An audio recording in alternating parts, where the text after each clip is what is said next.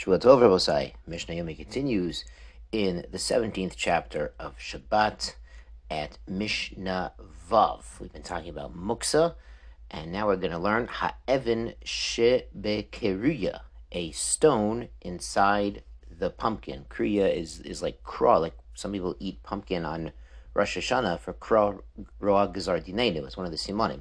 So this kra is this pumpkin, and they would use a hollowed out pumpkin to draw water, but pumpkins don't sink into the water, so you put some stones in it to weigh it down. Now the stones are muksa, but you want to use that pumpkin. So what do we do? The Mishnah explains, Imemolin ba ve'einen nevelet.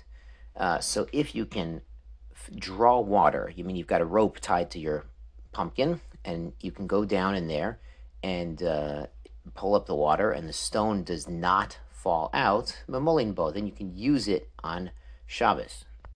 The reasoning here is the stone is now attached to the pumpkin shell, and it's like part of the kli. The pumpkin's being used as a kli, and the stone is attached. It's not falling out. It's like part of the kli. Ve'im lov, if you can't draw water without it falling out, ein memolin ba, the stone is not part of the kli. If it falls out when you draw water, so then you can't use it because you're going to be moving muksa, the stone. Zmora, a branch or a vine, she kishura b'tfiach, and it's tied to a pitcher. Memolim ba b'Shabbos, you can use it, you can lower it down into the well using this vine and pull it up. Now the vine itself is muksa, but when it's tied to the pitcher that you use to draw water from the well, it becomes part of the kli and is batel to the kli.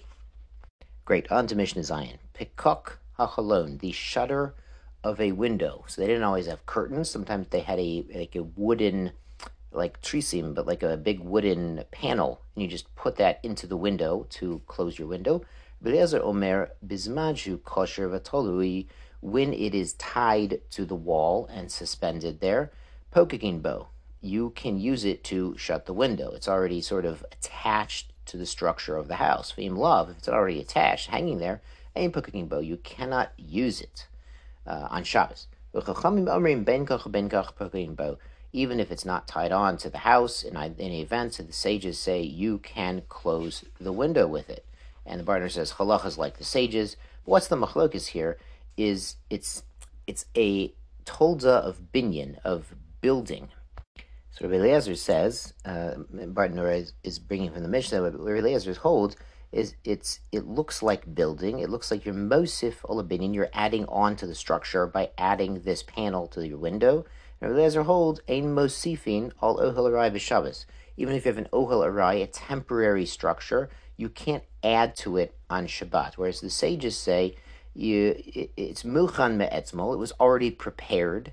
Like it's not like something new. We mentioned at the beginning of this parak a door to a house. You're not expecting it to fall off. You're not expecting to have to move it. So it's totally muksa. It's totally out of your mind. Muksa literally is set aside. It's set aside from your mind. No one's going to use a door on literally a door that's not attached on Shabbos. But here, the shutter of the window, you could open and close your window on Shabbos. It's muchan. So the Chachamim say it's already muchan. It's not muksa, and they say it's not. Doesn't look like adding on to a structure because they say mosifin al ohel arai b'Shabbos. You can add to a temporary tent on Shabbos. And this issue comes up actually sometimes on Simchas Torah if you want to spread out a big talis, the talis gadol, that's mamish gadol, over the children when they're getting the aliyah for Simchas Torah, when you're finishing up the Torah, starting Breishis. So that, if someone wants to use poles and hold up the talis, could be, in theory, ohel arai, so consult your local rabbi, but I've seen it done. So, shkoyach rabosai, shavua tov, zay gesund.